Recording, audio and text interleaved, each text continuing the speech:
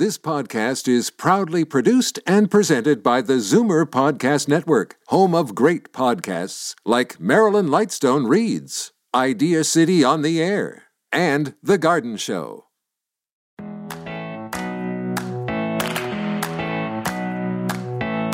Good morning and welcome to episode number 117 of Go-To Grandma. I'm your Go-To Grandma, Kathy Buckworth, and this show is airing on Saturday, November the 4th, 2023. Or maybe you're listening to it on the podcast at your own convenience. Today on the show, we are digging into the past with gusto. Author Taras Grescoe's new book, The Lost Supper, Searching for the Future of Food in the Flavors of the Past, explores the idea that the key to sustainable eating lies not in looking forward, but in looking back to the foods that have been around through our 1.5 million-year existence as a species. This deep dive into the archaeology of taste takes us around the world and back centuries to discover the origins of foods, from cheese in Britain to insects in Peterborough. I'm not sure I'm ready for a grasshopper side dish, but Taras's research and observations will have you hungry for more knowledge about the foods that we eat today. Then renowned Canadian actor RH Thomson is back on the show to update us on a project he launched in 2011 and has spoken about on this show before. The World Remembers is a charitable Canadian organization whose goal is to name every soldier who lost their life in the First World War, regardless of what army they fought for. He'll bring us up to date on where the numbers are, plus he has some exciting news about a book he's just released. And yes, of course, I'll be asking him if he will be reprising his role of Matthew Cuthbert anytime soon. Our Take 5 with RBC interview takes an updated look at the U.S. housing market, just in time for those looking to head south for the winter. And I'm not sure who invented coffee, but I'm sure glad someone did. I'm grabbing mine now as I invite you to sit back and enjoy the next half hour of fun and facts. Taras Grescoe is up first.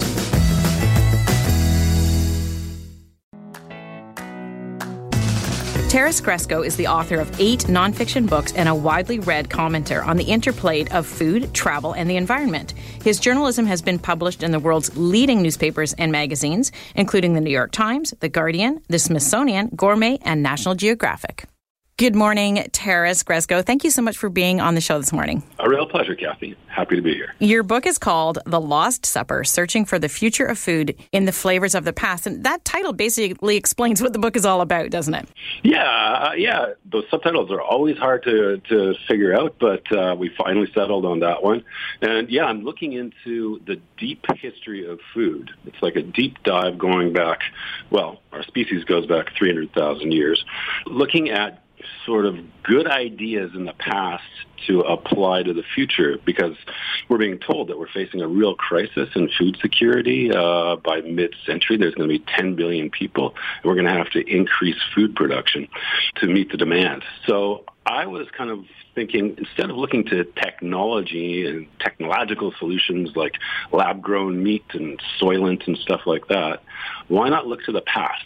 To the diversity of foods that have fed us over our long existence as a species. Yeah, and you go all the way, as ancient Roman, you go back to the Aztecs, et cetera. You sort of take us, I'm sure the research was really great because you basically traveled the world, it seems like, looking for all of these ancient foods and recipes and how to bring them into our world today.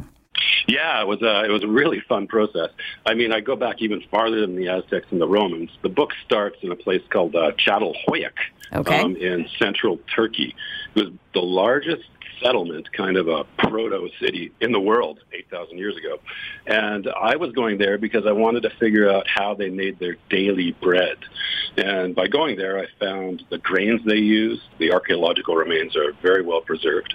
The kind of grindstones they used to grind their grain and the shape of the ovens. And I was able to bring that back home. I live in Montreal. I've got 2 young kids. And my whole idea in the book was to go out there, look at these things, and then discover the foods, if I could. I wasn't always successful.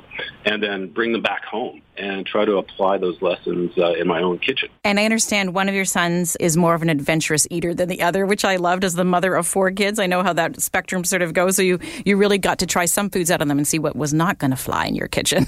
Yeah, Desmond is almost 12 years old now. He's always been a really adventurous eater. He's followed me on my culinary quests. There's a chapter in where I go to Mexico City to look at the long tradition of eating edible insects there. I loved that chapter. That was so well written. I really got into that chapter. It was so good. Oh, thank you.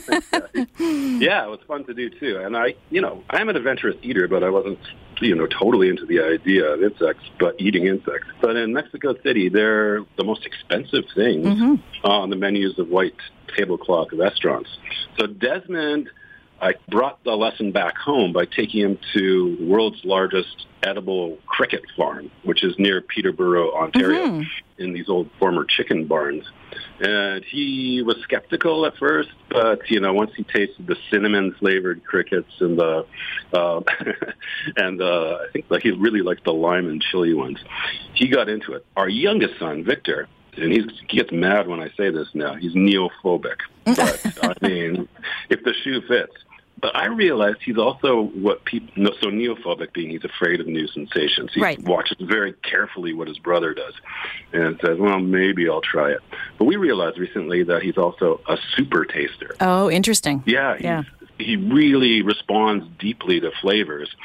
This is an example of the food in the book, but recently with a pack of Skittles, he was able, blindfolded, to pick out the flavors of each of them just from the smells.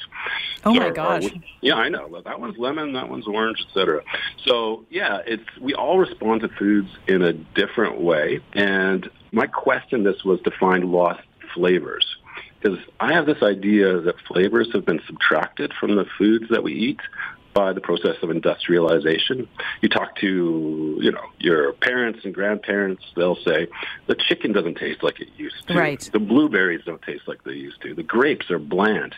And it's completely true. A lot of the food has just been completely separated from the source of all great flavor, which is the soil. And we're doing a big number on the soil right now, which is, of course, the source of all nutrition and flavor. So, in this book, I was trying to figure out how to eat.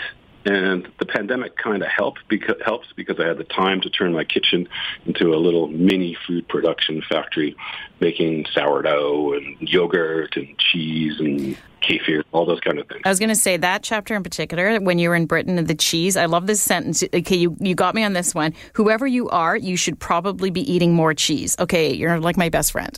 That is absolutely right. And the descriptions that you get into and where it comes from and it evolves and everything, so fascinating. I think there's a lot that we don't know. You've brought it all to light. It's so great.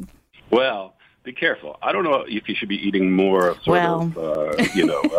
medium cheddar in the plastic package. No, exactly. Eating more farmhouse cheese and seeking it out because we have great farmhouse cheesemakers here in Canada.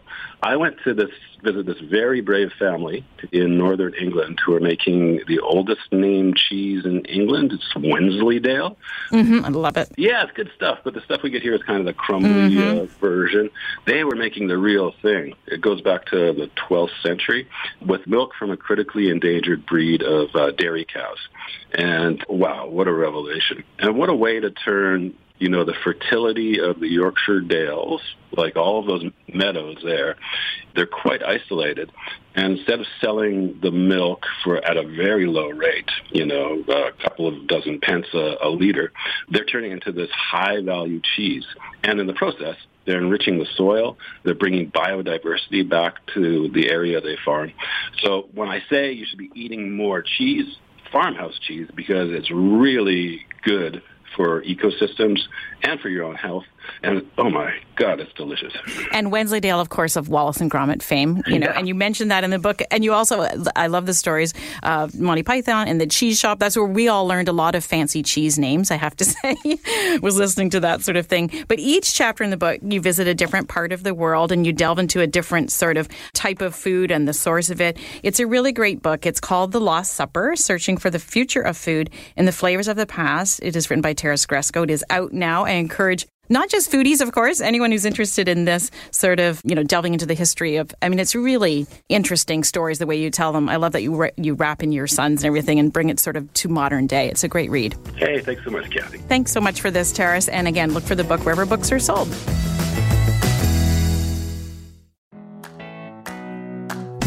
RH Thomson is a well-known Canadian television, film, and stage actor with a career spanning almost 5 decades. He has received numerous awards for his contributions to the arts and has worked to recognize those who are lost in wars. He is also the author of a new book titled By the Ghost Light. In 2011, in preparation for the centenary of World War I, he established The World Remembers, a charitable Canadian organization whose goal it is to name every soldier who lost their life in the First World War, regardless of the army in which they fought. RH has been able to persuade 23 nations to join the Remembrance and Reconciliation Project.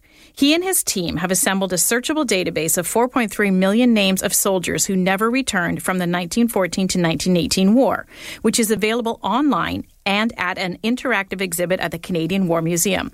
Meanwhile, his work continues to recruit even more nations and find the millions of names still missing. RH is looking for a way to ensure that the database of names will be accessible for generations to come.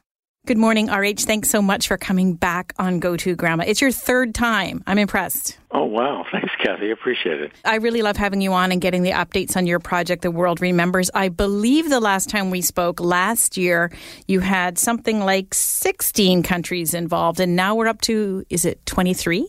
We're up to 23 nations. To become more and more inclusive, to say, look, you have to remember everybody. It means there were about 30 nations in the war, and right now we're at 23. We're climbing. We're getting there. There's 4.25 million names now are in the display that we show at the Canadian War Museum. That's just incredible. And I read your short, intro to this, explaining a bit about the project was about. But tell me about why this means so much to you, and why your commitment came about to create this program. I got very upset that and it's a bit about the book, what the book's about as well, how we so easily forget those who joined armies to go fight.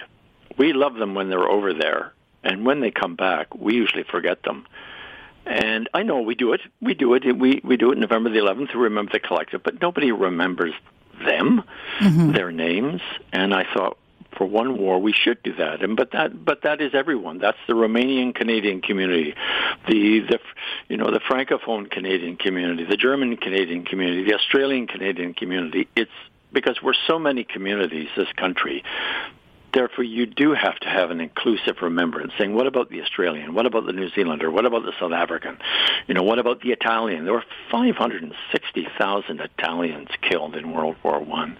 Well, we're naming them, and Italy was on our side. So whoever thinks of them, and I say it's time to think of them. It's a way of binding us together as a country, but also binding us together in remembrance. So explain for our listeners, again, those who were silly enough to miss our first 2 interviews, how can they search a name on the database that the World Remembers if they know someone that's fallen? There's 2 ways they can do it. We run the display at the Canadian War Museum, and they project it on the wall of the lobby, and there's also an interactive kiosk at the War Museum where you can go and a touchscreen and what country do I want to look at? Oh, I want to look at the United States, and then you can read about, and then you can search the American names. We have a version of that online at theworldremembers.org or theworldremembers.ca.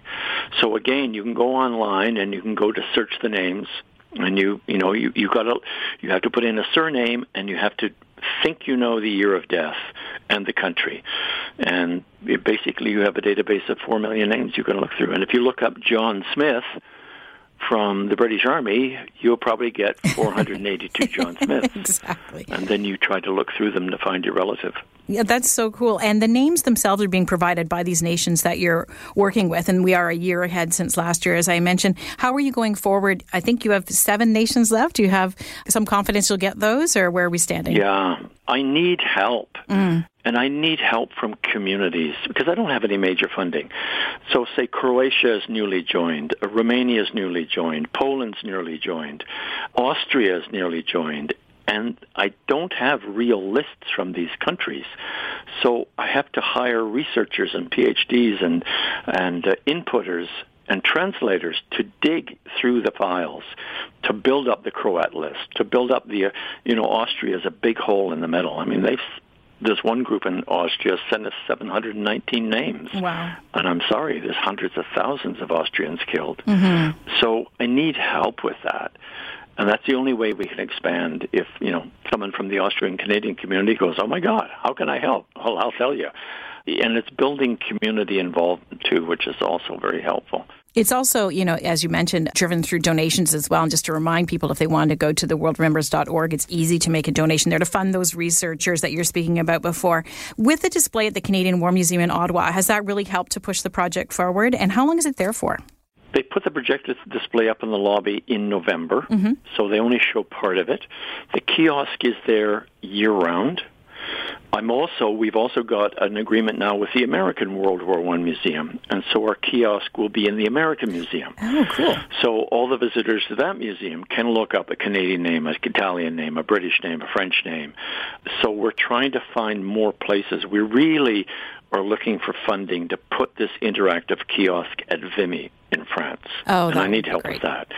Because all the students that go through Vimy, it's the magnificent Vimy monument, they will be able to go and say, okay, if they're a French student, they can go, okay, I'm going to look for my great-grandfather's name, or Italian.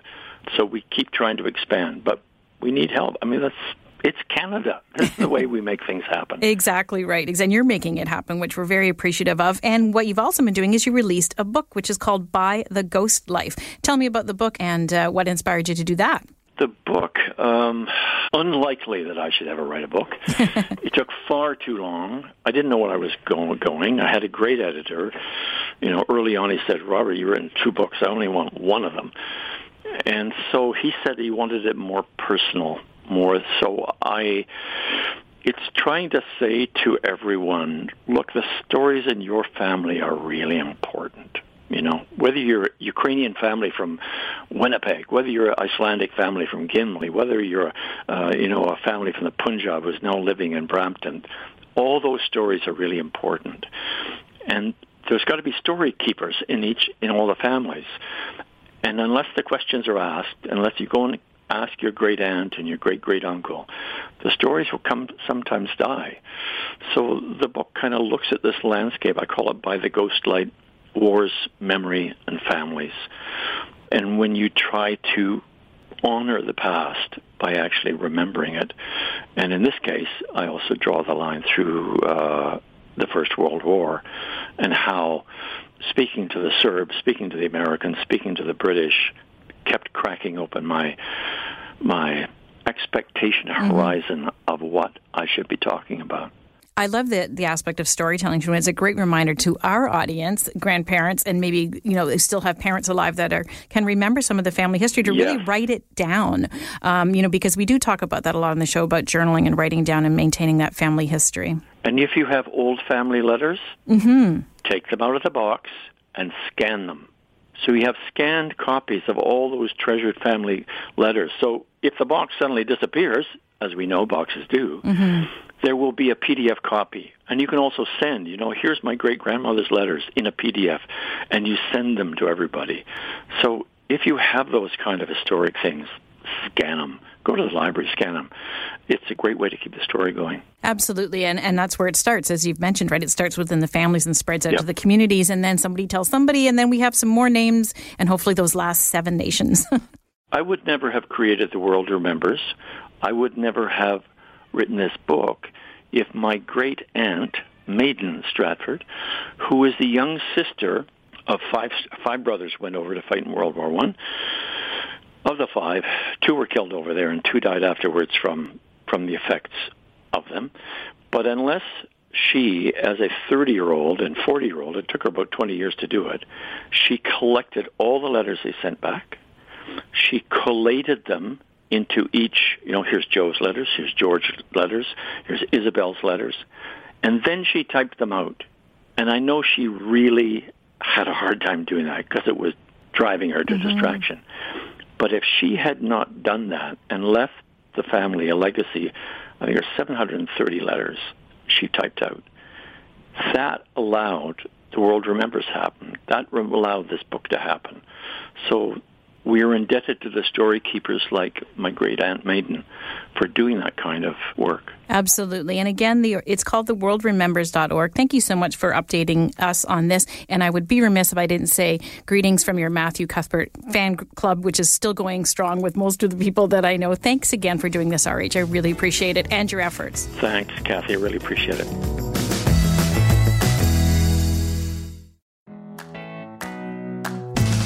Alain Forget has been working for Royal Bank Financial Group for over 42 years, with sales leadership roles in Canada, the Caribbean, and the U.S. He is passionate about helping Canadians purchase U.S. homes and works closely with consumers, real estate professionals, and partners to assist Canadian buyers in the U.S. Alain is a licensed real estate agent in Florida and has his NAR CIPS designation as a Certified International Property Specialist. Welcome back, Alain. I think you have some updates for us on the U.S. housing market and even some thoughts on Canadians considering a U.S. property. Can you share those thoughts with me? Sure. Thanks, Kathy, and great to be with you again. Yes, since the lifting of the COVID restrictions, Canadians have had the opportunity to nurture their love affair with U.S. travel. Based on the 2023 U.S. Residential Real Estate Report published by the National Association of Realtors, Canadians represent the largest year-over-year increase in monthly arrivals in the U.S. with over 1 million among all international visitors. And Canadians have been taking their relationship with the U.S. one step further by buying property in their favorite state. And while the U.S. housing market has slowed overall, and as we know, the loonie has weakened, of course, against the U.S. dollar by 8.1% compared to last year, Canadians still spend $6.6 billion U.S. in U.S. residential housing in the 12 months ending March 2023. When it comes to dollar spent by foreign buyers, Canada is second behind China. Well, that does sound like a lot of U.S. property purchases by Canadians, and it is somewhat surprising when I think about the exchange rate and other factors like insurance. Can you help me to understand the buying rationale? Sure. Actually, property values south of the border remain affordable and attractive for Canadians. For example, in Canada's most expensive city like Toronto, the price per square meter is close to $11,000 compared with the U.S. destination in metro markets. And it's easy to see what Canadians find so appealing, like Miami, Fort Lauderdale, West Palm, which is about $2,100 per square meter. Like Tampa, St. Pete's, Clearwater, around $2,200, and Phoenix, Mesa, Scottsdale in Arizona at $2,800. And Canadians are adapting to economic conditions. And in 2022, 69% of Canadians purchased their U.S. property with cash, but only 51% of the purchases. The most recent period were all cash transactions. With the weaker Canadian dollar, more and more Canadians are seeing the value of financing their U.S. home purchase. And the fact is, with a U.S. mortgage, Canadians can limit the one-time impact of foreign exchange costs by converting just the 20% down plus the closing cost. Also, mortgages in the U.S. are fully opened without any form of prepayment penalty, so you can pay your mortgage off faster at your choice. So there is really no need to play with the market timing and rates, because if rates go down, you might see an influx of home buyers. When that happens, which will most likely increase home prices. Well, these sound like solid reasons for many to consider a U.S. purchase. Are there other trends and insights you can share from the report? Sure. For decades, Florida has been a popular destination for Canadians, and we all know, and we know why. In 2022, nearly 3 million Canadians visited Florida, which is just shy of the pre-pandemic levels of 4 million. And Canada's travel preferences match their buying patterns. Of all home purchases made by Canadians, 55% were actually in Florida, 14% in Arizona, and 4% in California. And also 58% of properties purchased by Canadians were vacation home and rental properties made up of the following type of properties, like detached homes, 71% condos, 18% and townhomes at 4%.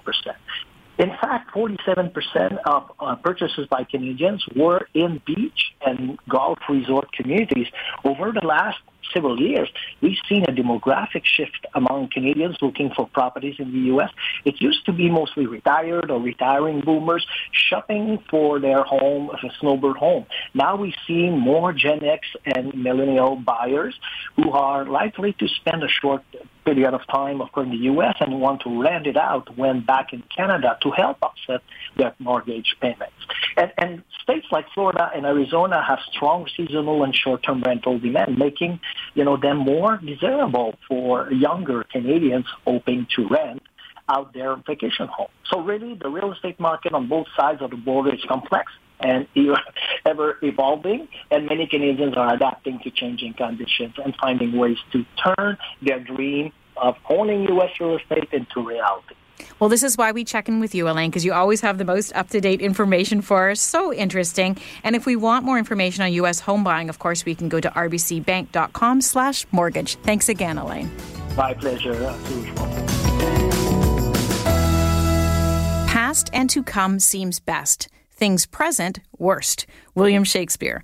Certainly at present, there are many parts of the world that are sadly at war. And I thank RH for reminding us of those lost but not forgotten. And thanks also to Taras for reminding us that eating sustainably is imperative to providing for what's to come. As a side note, I delved into the past myself recently when I took my 2 grandsons to Jurassic World, the exhibition. The dinosaurs are very realistic, from the out-of-control but caged T-Rex to the baby dinosaurs being held by their handlers. You can even handle dino poop if you want to. The staff completely convince you that this virtual and animatronic world is real. The exhibit is on until January 3rd in Mississauga, and I recommend it for all dino-loving kids and grandkids, quite unlike anything I've experienced. Looking to the future, I'm pleased to announce that I have joined JourneyWoman.com, a travel site dedicated to solo mature female travelers, as a regular contributor. My column is called My Grand Journey, and I'll be providing tips and information on traveling with grandkids and multi-generational travel. I hope you'll check out my first column, already up on the site. Next week on Go To Grandma, we drop in on another podcast dedicated to grandparenting. The Grand Life podcast was launched almost 5 years ago by Mike and Emily Morgan, and we'll be chatting about why they launched the site and what they hope to bring to the grandparent experience. My friend and disability advocate Lisa Thornbury is back on the show to advise me and other grandparents about how to help support and manage a grandchild with epilepsy. Lisa's daughter Avery is part of the disability community, and she has epilepsy. Lisa will explain how Avery's grandparents are a part of her journey. Plus, a special Take 5 with RBC interview for Remembrance Day as we revisit a talk about transitioning from military to civilian life.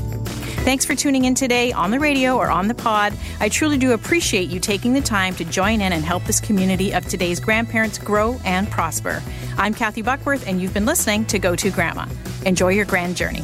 Share your thoughts on this show with us. You can find Kathy on Instagram @Kathy Buckworth or email her, Kathy@KathyBuckworth.com. This podcast is proudly produced and presented by the Zoomer Podcast Network, home of great podcasts like Marilyn Lightstone Reads, Idea City on the Air, and The Garden Show.